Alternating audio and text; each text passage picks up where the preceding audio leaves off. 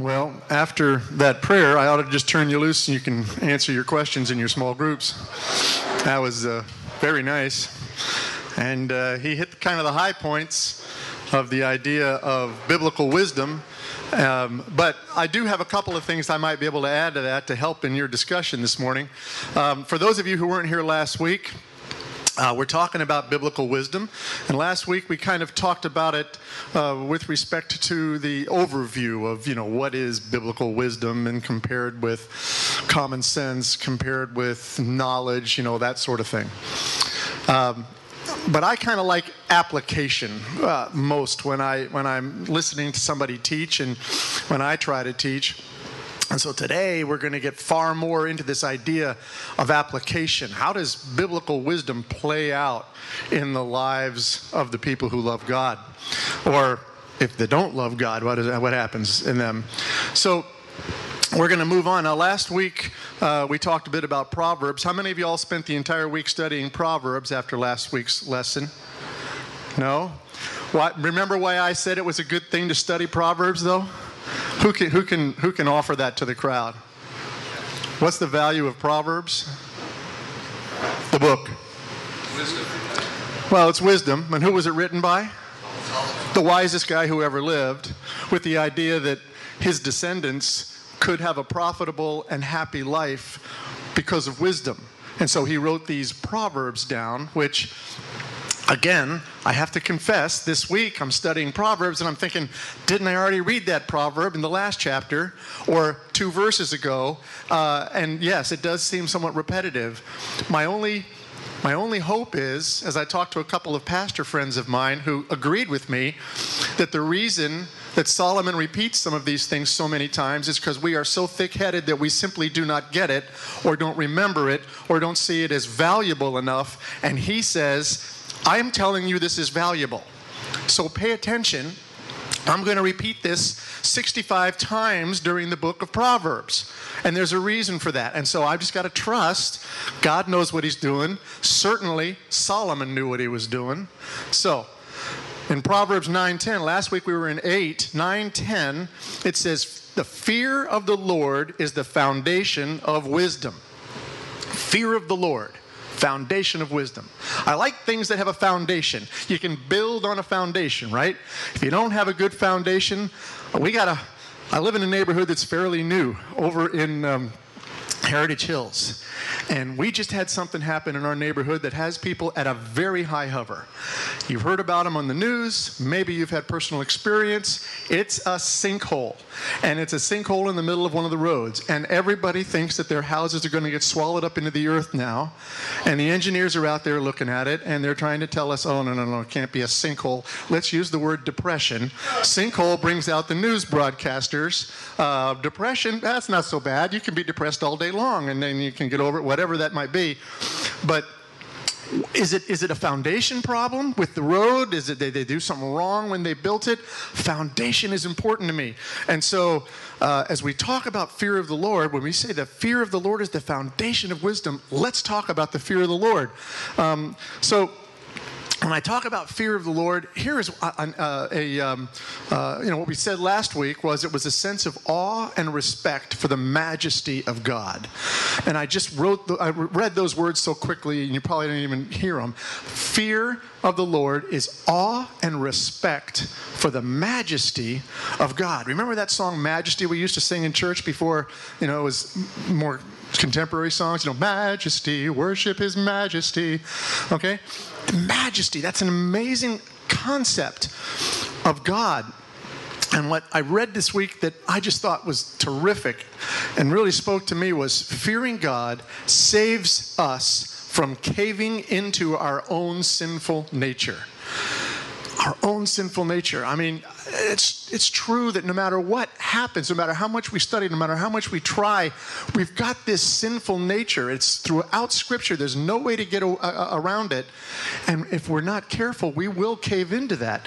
And the fear of God is what keeps us from doing that. So somebody who fears God is somebody who's trustworthy, somebody who treats others with respect, somebody who is kind. And we talked about that last week as well. So Romans 3, we can, Old Testament, Proverbs, great. Okay, let's talk about Romans 3. Now, of course, it's kind of a trick verse because even though it's in the New Testament, it's referring back to the Old Testament, back to this. But it teaches us that those who are sinners have no fear of God at all. So there's the converse, the inverse side of that. I say, fear the Lord, get wisdom. But sinners don't fear the Lord. Okay, so that's what we learn in Romans. Now, today, we're going to talk about application. We're going to talk about the life of a guy named Joseph. Now, we don't really have time this morning to get into the whole story of Joseph. Everybody understand Joseph? I mean, anybody want to summarize Joseph's life quickly? Somebody able to do that?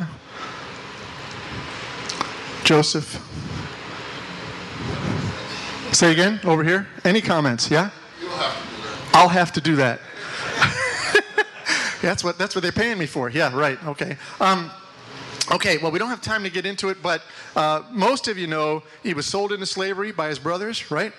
And he gets taken away, and then he's basically has to live the life of a slave, and then he starts doing better, and he starts being able to work in the house of his master, and he's looked at fondly, but particularly too fondly, by his master, who's Potiphar, by Potiphar's wife, and so he leaves Potiphar's wife in a hurry because he has no intention of going to bed with her, but that was her focus. But then she reports him anyway and says that he did something that he didn't do, and he gets thrown into jail.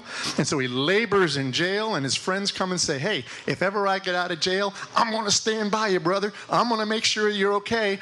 And that happens, and his friend gets out of jail and forgets all about him.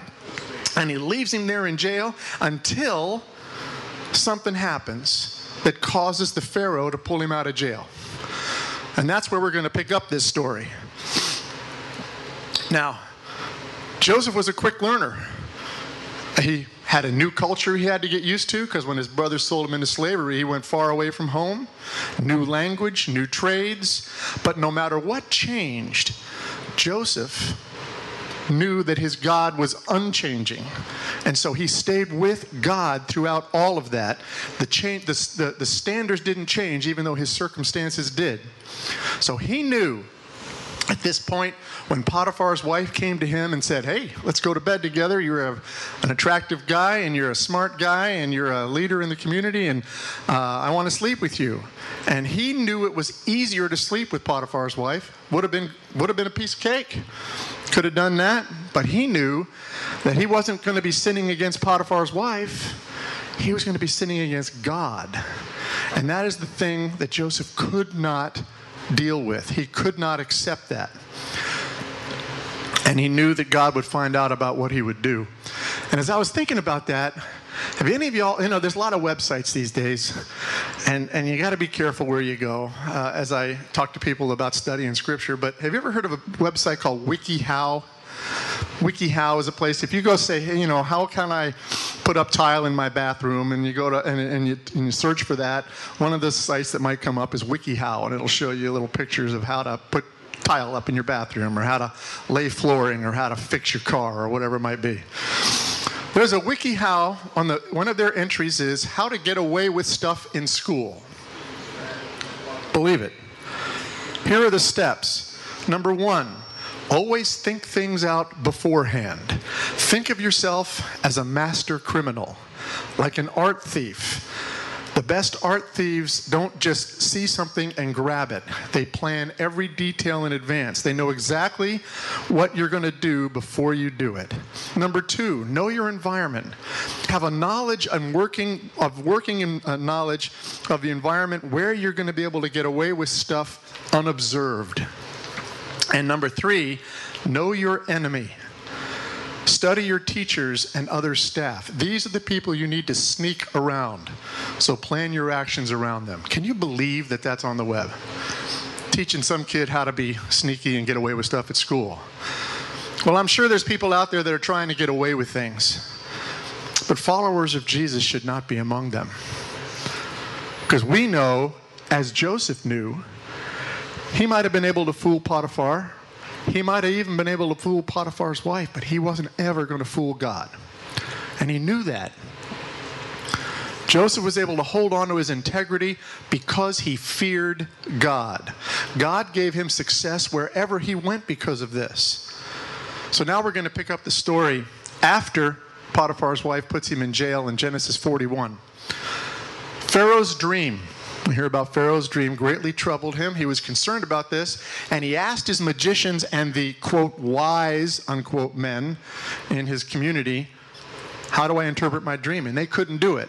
But this is when Joseph's old cellmate, who had become cupbearer to the Pharaoh, said, wait a second. I remember this guy in the jail. His name is Joseph, and he was able to interpret a dream. Maybe he can take care of you. So the Pharaoh says, okay, send him up here. So the Pharaoh tells Joseph about his dream, and he says he wants him to interpret it. Now Joseph says, first thing, it's beyond my power to do this, Pharaoh. I can't do this, but I think God can probably do it for you. Think about that for just a second. You're appearing before the Pharaoh. Now, we know a little bit about pharaohs, right? They are not easy people to get along with. They just do whatever they want, and they don't have to give you a reason for it. They can be very pugnacious leaders. But Joseph said to him, I can't do it, but my God can. So then Pharaoh describes his dream. And you remember the dream, kind of, sort of? He says, hey, I was standing on the banks of the Nile, and I saw 7 fat calves. Cows, not calves, cows. I saw 7 fat cows, and then I saw 7 lean cows, sickly cows. And the 7 sickly cows ate up the fat cows. But they were still lean and sickly after they had eaten those fat cows. And then I saw 7 heads of grain that were full and complete. And then I saw 7 withered heads of grain. And the 7 withered heads of grain ate the good grain. But they were no better after they ate them. They were still blighted and withered. And so he says, what's that dream about? What's going on here? Well, what Joseph says is, hey, God is telling Pharaoh that the 7 healthy cows and the 7 heads of grain represent 7 years of prosperity. The 7 lean cows represent 7 years of famine. So basically he goes on and he explains that you're going to have 7 good years and then 7 really terrible years, famine years. Then he states in verse 33, Therefore, Pharaoh should find an intelligent and wise man and put him in charge of the entire land of Egypt. So, tells him that. Joseph lays all this out for Pharaoh. So, Pharaoh is very proud, very obstinate. Is a guy like that going to take well to the idea that his kingdom is going to be suffering from all this blight, all of this famine? Probably not. But Joseph says this to him. I remember when I was serving in the Army, I was a major. I was stationed over in Europe. I was a brigade logistics officer, an S4 for you guys who were in the service. And I had a colonel that worked for me. Our brigade was an artillery brigade, and we provided all the fire support for 5th Corps artillery, or for 5th Corps, which meant we had nuke missiles, we had Lance, we had Pershing, we had howitzers, we had MLRS as well. And our commander was a full colonel by the name of Schulte, and he was a real piece of work. He was like a pharaoh, and he was very hard man to work for. And when I got there, I was cautioned by people, you don't ever want to give him bad news. And I went to a couple of briefings, and somebody would get up and tell him something bad, and he'd fire him. I mean, it was just, it was amazing how just this guy he was a tyrant. Now, how many of y'all have worked in logistics before? Any kind of logistics, food, bullets, beans, anything. You know things don't go well all the time. I mean, if there's something going to get dorked up, that's where it's going to get dorked up. Because it's not always your responsibility, but stuff happens. And I had bad news. And I was thinking, oh, man, how am I going to do this? I get in front of Colonel Schulte, and I said, well, this is the problem. This is what's going on. And he never leveled his guns at me. He never did anything to me about that. I could tell him almost anything. People in the brigade started to joke about it. They said, man, we got bad news. Let's give it to Stu. He can tell Colonel Schulte, and then we'll be okay. I don't exactly know why. Well, I do know why I believe that happened. I believe God put a hedge around me when I was in front of that colonel. And that's where Colonel Schulte saw me, but he saw something more than me. He saw this hedge that God had put around me. I did one other thing. I did one other thing that Joseph did. I didn't recognize it at the time. I just thought it was what you do when you tell people bad news. I always followed it up with a plan. I always followed it up with an answer. I just didn't take a stinky thing and drop it at his feet and say, here, deal with it. I'd say, now there's 2 ways to deal with that, and these are the 2 ways. Well, that's exactly what Joseph did in this story. Remember, he said, okay, here's the bad news. Now, here's a way to get around that, Pharaoh.